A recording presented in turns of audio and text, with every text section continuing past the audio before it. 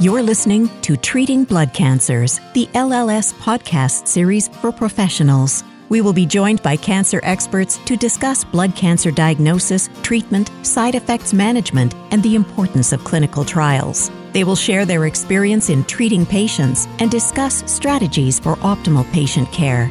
Let's get the conversation started.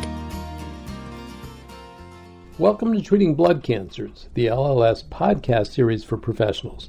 I'm Dr. Ken Miller. I'm a medical oncologist and an LLS volunteer, and I want to thank you so much for joining us on this episode. Today we'll be discussing the physical long-term and late effects of treatment, strategies to support the survivor for psychosocial effects and physical effects following a cancer survivorship plan, symptom monitoring and management, and barriers to follow-up care. We're delighted to be joined by Dr. Maria Alma Rodriguez, who's a professor in the Department of Lymphoma and Myeloma at the MD Anderson Cancer Center, and also the medical director of MD Anderson's Survivorship Program in Houston. Alma, thanks for joining us. Thank you so much for having me. So I wanted to start by sharing a couple thoughts, and I really want your feedback on this. Fortunately, the number of cancer survivors in the United States continues to grow. I mean, unfortunately, cancer is still a very common disease, but more and more people are becoming long-term survivors. Really focusing in on patients with blood cancers, I want to ask sort of an odd question, but maybe not. Do we cure cancer? And just in your own practice, how to use the word cure? Yes, that's a really important question. I think that we do cure several of the hematologic malignancies, primarily those that are on the aggressive end of the spectrum. As you know, hematologic malignancies are essentially a huge composite of very varied diseases, very significantly different disorders, some of which are very aggressive and are potentially curable, and some that are chronic and manageable, but the patients will live with that disorder for the rest of their lives. And so this brings a really important differentiation in terms of the question of how do we manage the long-term survival of hematologic malignancy patients, because the problems and issues that those patients who received treatments with curative intent are quite different than the patients who are being treated on a more chronic, ongoing, or even on a maintenance long-term basis. There are challenges in terms of managing their health, late effects, and consequences, even at the socioeconomic level, are very different. I'd like to talk first about the patients who are treated with curative intent, and those are primarily patients with aggressive lymphomas, acute leukemias, Hodgkin lymphoma, for example, and the occasional patients with the more indolent hematologic disorders who undergo stem cell transplantation. With allogeneic stem cell transplants primarily, some categories of lymphoid disorders are curable with autologous stem cell transplant, but not many. And so we have, a spectrum of complications that these patients are going to face. Most of the patients who receive treatment with curative intent will have received treatments with intensive doses of chemotherapeutic drugs. And many of those drugs do have potential late effects. Among them, of course, we use anthracyclines very, very frequently in the treatment of lymphoid malignancies like diffuse large B-cell lymphomas, Burkitt's lymphomas, Hodgkin's lymphoma. And we know that those patients have to be mindful of their cardiovascular health for the rest of their lives. They are more vulnerable, particularly if they received radiation concomitantly with or post-chemotherapy, and particularly if that radiation was aimed at the thoracic cavity, because they will have more potential latent damage and injury to their cardiovascular system.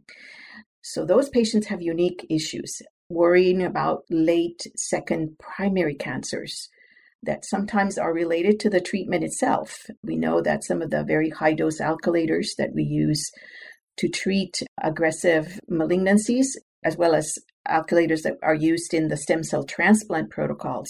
So patients with the more aggressive hematologic disorders who are treated with curative intent in general receive intensive dose chemotherapeutic regimens plus or minus now immunotherapies as well.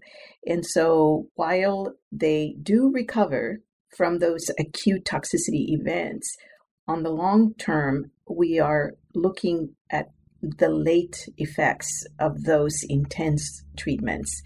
And predominantly the cardiovascular system is one of those that is very vulnerable to late effects, late onset congestive heart failure, more susceptibility to earlier coronary artery disease. And in addition, they're also vulnerable to the emergence of secondary cancers as a result of the high doses of the chemotherapy itself. So I would like to, in a sense, dissect out the different groups and again, get your experience with them. So if we think about a patient with a non-Hodgkin's lymphoma, let's say a large cell lymphoma, and why don't we make them sort of early middle age, we'll call them 50 years old. If you took a group of 100 of those patients who are long-term survivors, they're 10 years out, they're 20 years out, what is your sense, because I find it's hard to find data, but what is your sense about if we were to give a report card for their overall health as compared to people that were never treated for cancer? Are they doing as well as the other group? Are they doing almost as well? Would they get an A for overall health, a B, a C, a D? What's your observation? And then I'd like to talk about some of the other groups as well. Well, thank you for asking that question. We have devoted a great deal of focus in the long-term outcomes of younger survivors, adolescents and young adults with non-Hodgkin's and Hodgkin's lymphomas, for example. But we haven't really focused on the older adult populations very much. So you're correct. There is a lack of meaningful data for large cohorts of patients. Nonetheless, we know from some studies with data emerging from European databases where there are national healthcare systems that they do see a higher propensity to significant cardiovascular problems. They do see more emergence of other secondary malignancies that are common in older adults, but to a higher frequency in the survivors of lymphomas, and particularly diffuse large B-cell lymphomas. So if we're going to give a grade to their health, I would say it's probably a C to a D. They really have to focus on maintaining, if they didn't have a healthy lifestyle prior to their diagnosis of the malignancy of the lymphoma, they have to engage and commit to becoming healthier. And to that end, it's really important that the oncologists transmit the urgency of this to the primary care physicians, who really are going to be the ones that are more directly influencing all of those indicators of health, body mass index, hemoglobin A1C control, blood pressure control, etc., cholesterol control, lipid management. All of those will have a tremendous impact on how well these patients will survive. We, the oncology community, render them cancer-free, but that doesn't mean that we have ensured them health for the rest of their lives. That is a work in progress once the treatment is done. There has to be this bilateral agreement between the patients and their providers, the oncologists as well as their primary care providers, that they will focus on a healthier lifestyle. So, I have to say, it's in a sense humbling, the report card, and I appreciate you're trying to use that rubric. But so let's even take it a little bit further. How about the group of patients who've undergone a transplant? And obviously there's a difference between auto and allo, but the point is it's very, very high dose therapy. But how about those groups in terms of, again, overall health?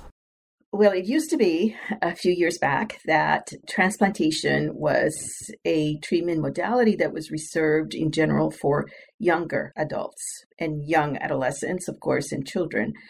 But that has shifted over the last 2 decades, where we are providing the option of treatment with stem cell transplantation to older and older adults. And those patients do have significant complications after their treatment. And it's not necessarily an insurmountable problem, but again, it is a problem that has to be considered, particularly for the older adults. Physical activity, maintenance of musculoskeletal health is really important. Some programs now have activated what is called the prehabilitation model, where the patients are, before they undergo the transplant, they are required to have physical therapy and rehabilitation to strengthen them, because that in itself is going to assure that these patients are going to be able to maintain some level of independence, self-management, in addition to addressing all the other health concerns that are more common in older adults, of course.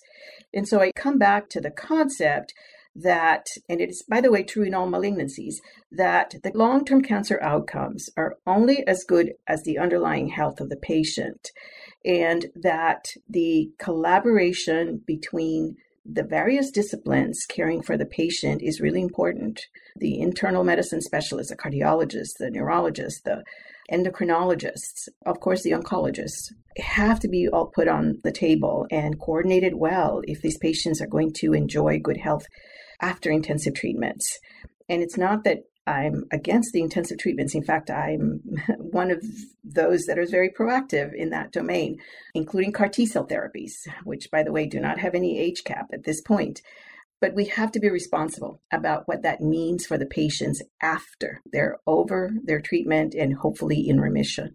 So I want to bring up the topic of survivorship care plans. In a sense, to talk about two sides of it. One is I'd like to get your thoughts in terms of what are the positives and what are the things that this provides for that may be helpful. But then I also, many have said that that's sort of an unfulfilled promise. They really have not come through as effective as we might wish. So what are your views on that?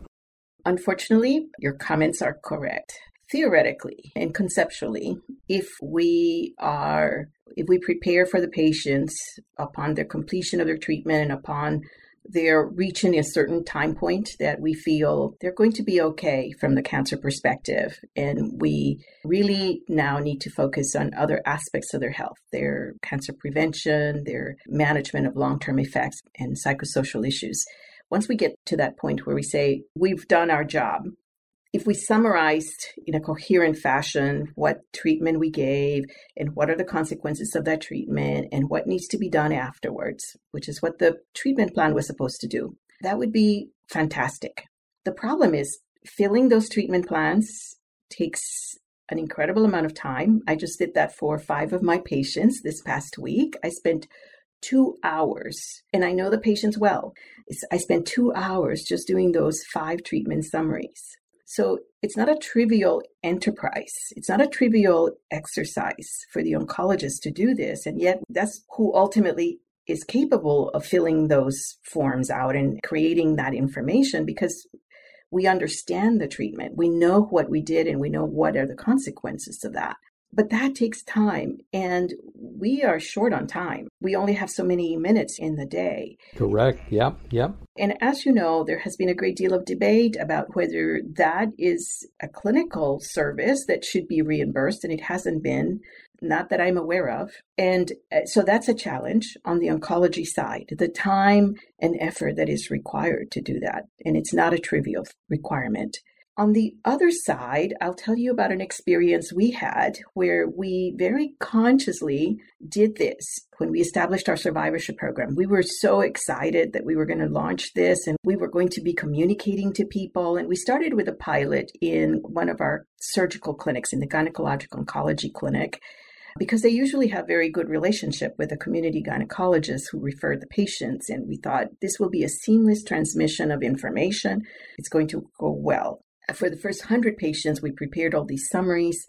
We gave the patients that information in a flash drive. It was encrypted. Plus, we sent it as well in a letter format to the treating physician.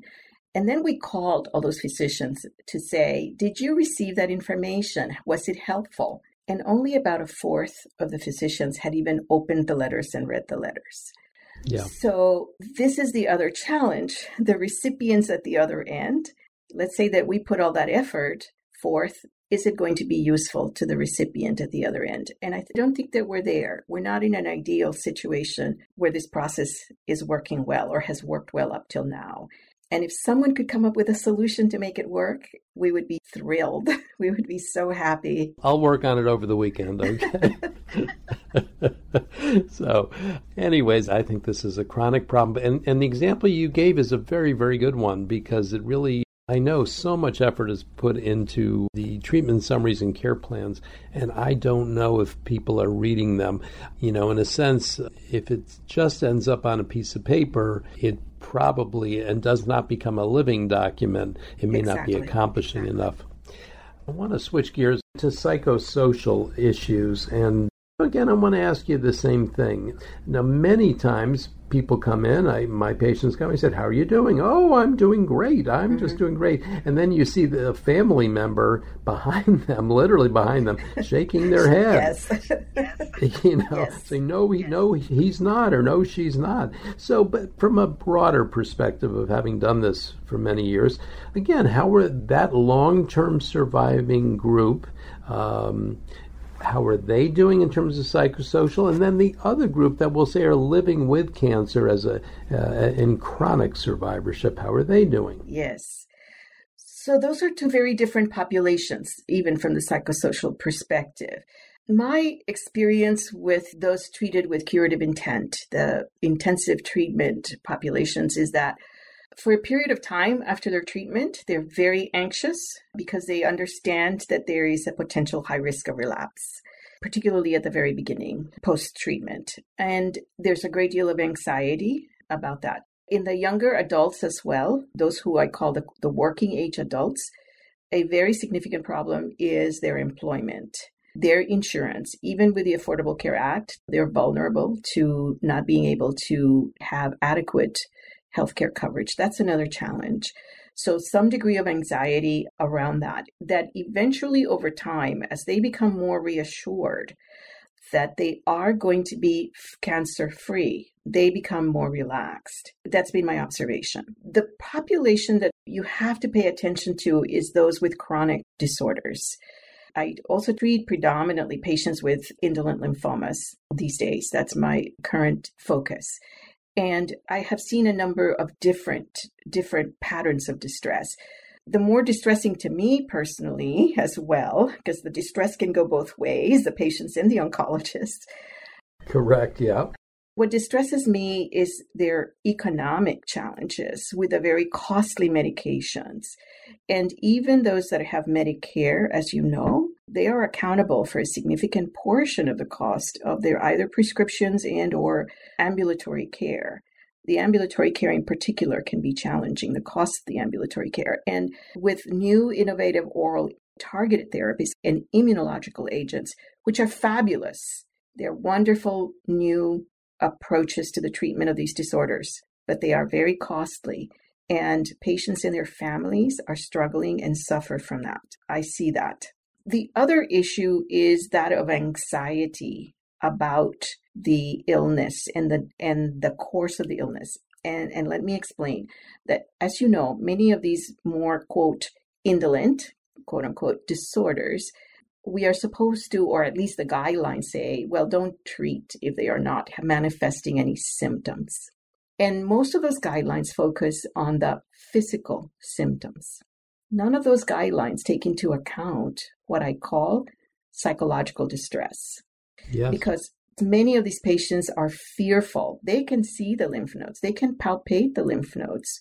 They know they have cancer and they're living with it. And that anxiety of knowing that they have a malignant disorder and nobody's doing anything about it can be very distressing. And so I would very much like our paradigm of the treatment of indolent disorders to take into consideration the patient's point of view. And to that end, I'm also a big fan of patient-reported outcomes that include the psychosocial elements of their health. How are you feeling? Are you anxious? Are you depressed? Is your illness in any way interfering with your activities, of day to day? That, to me, those are very important questions. And we don't take those into account in clinical trials, as you know. We haven't traditionally. I'm hoping that, the newer generation of investigators will take that into account and that we will change the way we perceive of this disorders, that it's not just a physical illness, it's a psychological illness as well, if we take into account the effects that knowledge of living with this disorder must have on the patients.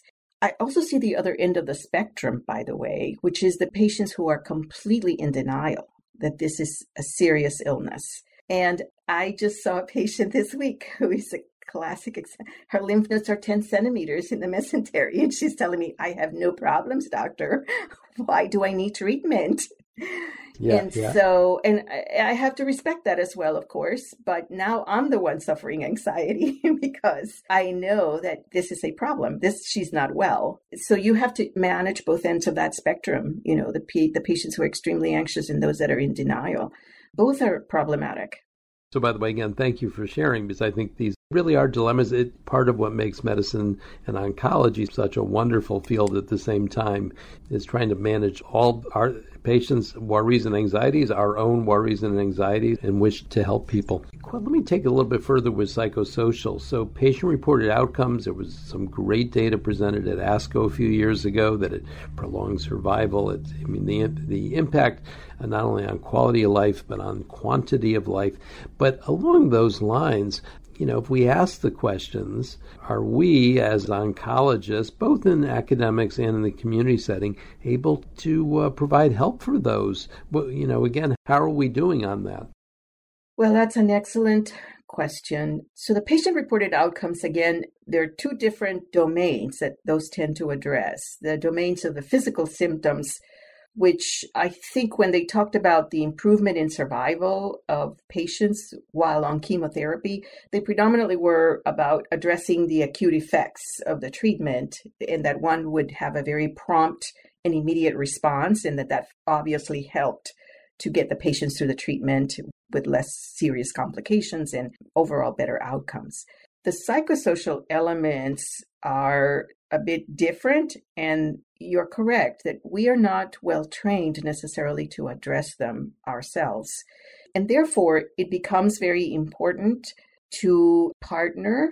Not all institutions, organizations, practices have the good fortune to be able to have a mental health specialist in their practice, but it truly does require persons who are trained either in symptom management. They could be physicians, but if they have had some training in palliative medicine or symptom management, or social workers that are trained in counseling, psychologists, of course, it does require mental health specialists who understand the subtleties of what is acute, what requires immediate attention, what may be a symptom of an underlying personality disorder or some other underlying mental health issue. As you know, also, many people in the population of the United States, if I recall the statistics, approximately 10% of the population has an underlying mental health disorder. Those individuals are going to bring that with them if they develop cancer. And of course, that makes things even more complicated in terms of the management of psychosocial health. And so it does take someone who is trained to recognize the subtleties of what is only an appropriate reaction to an illness, what is called a situational reaction to an illness, versus an underlying health problem, mental health problem that really requires more serious attention. I think that is very important during the acute phase, and it really continues, particularly for people with chronic hematologic disorders. That combination of the anxiety about the illness in the long term, plus any possible underlying mental health disorder, that's very difficult to manage by oneself. I mean, you need help from a health professional. I want to ask you a little bit about, who should be doing follow-up and, again, over the course of time. So there's a window, again, with patients treated with curative intent. There's a window where there's a significant risk of recurrence, and then at some point there is a tail on the curve where that group continues to do well. So along those lines, and again, given the challenges of providing care for newly diagnosed patients, and is there a time that we should discharge our patients? And, let me throw in just a little, not an editorial, but just some other thoughts. Obviously, some of the great research has been done in Canada by Eva Grunfeld, looking at least in breast cancer, saying patients can be followed by their primary care. They don't need an oncologist. What do you think? Yes. So I think some of that is correct. It depends on the timeline. As you said, there is going to be a window of time in which patients are going to be at risk for recurrence. In the acute hematologic malignancies, for most, that window is between 2 to 3 years, where it's the highest proportion of risk. And I'm glad you asked that question. We have tried to address that within the MD Anderson community. Early on, when we started to consider the development of the program, we did a big stakeholder sessions, feedback meetings, and so on. And our oncologists felt that we should design a model that was risk-based. And so I want to emphasize that it should be risk-based, that if, for example, if one has a very limited diffuse large B-cell lymphoma, limited stage, no high-risk factors, prompt complete remission to chemotherapy followed by the consolidated radiation, or even no radiation, because there's some trials now that suggest that you don't even need radiation if the patients have very good response to the chemotherapy. Those patients probably after 2 or 3 years would be very appropriate to transition out of the oncologic setting, out of the acute oncology setting, to follow up with. In our case, we set up a clinic that is directed by our medical director of the center, but it's run basically by advanced practice providers who are very familiar with lymphomas, and they can monitor the patients. And if the patient chooses to transition to their primary care providers, they can, and we provide information for them to do that. That is not quite the same as, for example, the patients who are now undergoing, CAR T-cell therapy at Salvage. Those patients, we likely are going to be following at least once a year for God knows how long, 10 years, 15 years. Yep. They, of course, will need to have primary care. They have diabetes, they have hypertension, they have other health issues that do require someone else to monitor and take care of. But in the end, we are still accountable for monitoring them for all of these other late effects from the actual treatment itself.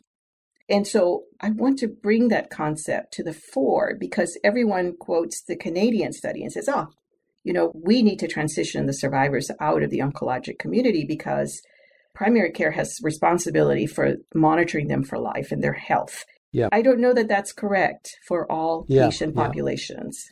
Okay. And for sure, it's not correct for people who have chronic indolent hematologic malignancies. As you know, they're going to be tied to us, for the rest of their lives. And yet they still need care for their diabetes, their hypertension, and so on. So it should be patient population-based. It should be risk-based decision-making. Alma, let me ask you about barriers to care. But again, I want to put a little bit of a twist on this. At least some of the work that I did, it's a while back, I looked at loss to follow-up, which at least in several community settings, in patients who were alive and in remission, in our setting, 50% of the patients were not being seen anymore 5 years later at the cancer center, and were, in a sense, lost to follow-up. Yes. So what are your observations on that? And then again, more broadly, why are that group not coming back? And for the group that wants to come back, what are the barriers that they face? Okay, excellent question. We actually have done a bit of a preliminary look at that question in our own patient group. Since we started the program in 2008, there have been approximately 26,000 patients who have been transitioned, who have been considered well enough to be transitioned to what we term survivorship care, which aligns with the Institute of Medicine of the domains of care of, prevention, monitoring for late effects, psychosocial support, etc. Of those patients, this past year, we saw 12,000 of those patients. So we have, in essence, lost slightly more than half of those patients who no longer have been seen in follow-up. And we don't know why that occurred. We looked at the most obvious cause, or the sad and most obvious cause, which would be that they maybe have died. And that is the case. Approximately 10% of that group that no longer is coming to see us is because they have died. We don't know the causes of death, however, and we would need to do further investigation into the National Death Registry to find out what has occurred to them. We do know a proportion will be because they have died, possibly of their primary malignancy, but they would have we think they would have come back to MD Anderson if that had been the case. They likely have died of other causes, of other illnesses. There's another proportion, approximately a third, that we know lost insurance that allowed them to return to us. As you know, insurance plans select which institutions or which providers are covered by their plans. And as happens to many institutions and clinics and providers, sometimes you're left out of the plan and the patient cannot afford to pay out of pocket to come. That's another significant proportion we have found out. And the rest simply are not known. We think some of it is because of distance of travel. You know, Texas is actually a rural state when we think about it. There are maybe 4 or 5 major metropolitan areas, but it's predominantly mid-sized towns and cities and small, very small cities. And so perhaps for some patients, there are socioeconomic factors besides insurance, because there are many other out-of-pocket costs that are involved in traveling, you know, long distances for healthcare. And so all of those, I think, compounded make it difficult for some patient populations to return for long-term wellness follow-up. Yeah, and thank you, because I think it's a wonderful summary of the practical problems that people face, and just those that come with aging as well when you've been following people for many years. So let me ask you, perhaps as a last question, but certainly a timely one having to do with COVID, but it raises that whole issue of immunodeficiency. So what has been your experience in that at MD Anderson in terms of how much is immunodeficiency and immune suppression impacting our patients' lives? Any thought in terms of, will it change your therapies at all, your approach? Excellent question. I think the pandemic has brought to the fore a very important issue in terms of the modern therapeutic approaches, particularly for the B-cell disorders, which, as you know, from the acute B-cell leukemias to multiple myeloma, we are using immunological approaches that destroy the unhealthy B-cell malignant components, but they also destroy and can harm the healthy B-cell immunity. And in that sense, these patients are not able to mount immunity well, not just to COVID, but to a number of other infectious illnesses. I think that we have not consciously considered that, in that, as I have been thinking about this problem, and I have given it a significant amount of thought, I think that we have to consider these patients before they even start any treatment that is going to be immune suppressive. We probably should treat them as we would a patient who's going to undergo a splenectomy, right? We have all of these guidelines for immunizing patients before their splenectomies are done. And yet we don't consciously or conscientiously do this for patients who are about to undergo significant immune suppressive therapies. And perhaps that is a practice change that should be considered. We saw early on in the onset of the pandemic that of the hematologic malignancy populations that in our hospital, the acute leukemias and the multiple myeloma patients were the ones predominantly coming in. We were surprised by the multiple myeloma group, but now retrospectively does it make sense? You know, their plasma cells, their mature B cell populations are not healthy. And so we saw more of them get very severe illness than we did the lymphoma populations. We had a very low mortality. We did have people come in to the hospital, but relatively low mortality compared to the leukemia and myeloma patients. Yeah. So that's what we're seeing. And COVID is only one of potentially many other pandemics that we might face. The H1N1 pandemic, for example, could have served as a model. I mean, we learned from that pandemic that the immune response to the vaccine in the hematologic malignancy populations was significantly deficient compared to the healthy controls. And there were several publications to that effect. And so we sort of anticipated the same would happen this time. What has been very challenging, honestly, with this pandemic is that we have been at a loss since the recommendations literally were changing week to week. It was so difficult to counsel patients. Do we pause the chemotherapy and allow 2 or 3 weeks so that they can get their vaccine. And then we allow another 2 or 3 weeks rest so they mount some level of immunity. It has been very challenging in that regard. And it hasn't ended, it's still ongoing. So lessons learned from me is that I now very consistently am asking all my patients about all recommended vaccinations, whether they're in the middle of treatment or post-treatment or my long-term survivors. I'm checking with all of them. And guess what I'm finding? The majority are not up to date on their vaccinations for adults. Yes. And so I'm now on a new mission, and that's to get everyone all of their vaccinations. Actually, I have to say, and you've motivated me as well, and hopefully some of our listeners, these are not difficult questions to ask people. Let's talk about your vaccination record. And it makes me think a little bit of oncofertility. I mean, we do take a pause and look at fertility issues and address them before we start treatment. And, unless treatment must start immediately. So the idea of actually addressing these issues and taking care of it is a terrific one that I'm going to remember also going forward. So I want to take the opportunity. I say this has been a wonderful discussion, and I've really enjoyed it and learned a lot. And I'd like to take a minute to thank Dr. Maria Alma Rodriguez, who is, again, a professor in the Department of Lymphoma Myeloma at the MD Anderson Cancer Center. Thank you for being with us. Oh, thank you. Thank you so much for this opportunity. This is Dr. Ken Miller. I'd like to thank all of you for listening to this informative episode. For a listing of all of our healthcare professional continuing education activities, podcasts, and healthcare professional resources, please visit lls.org/CE. And for questions or to refer a patient, please contact our Information Resource Center by calling 800-955-4572. Information specialists provide personalized one-on-one support to help patients learn about their disease, treatments, financial, and other support resources. The LLS Copay Assistance Program is also an important resource that provides assistance toward the cost of private, Medicare, Medicaid, and TRICARE insurance premiums, and treatment-related copays and coinsurance for prescription drugs, labs, scans, tests, etc.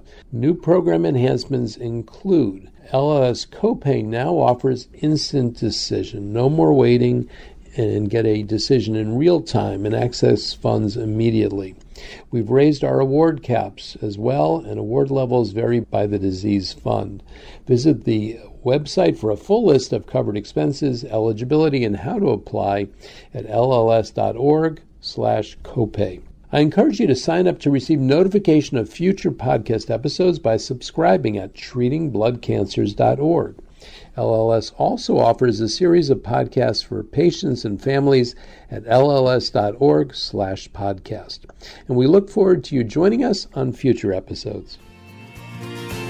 Thanks for listening to Treating Blood Cancers, the LLS podcast series for professionals. We can be found on iTunes and other podcatchers. You can subscribe at www.treatingbloodcancers.org and provide your suggestions for future topics. Visit our archives section on our website for other great podcasts. Be sure to rate and review us on iTunes. Keep up with LLS by following us on Twitter at LLSUSA and on Facebook at the Leukemia and Lymphoma Society, and access our professional continuing education activities by visiting lls.org/CE.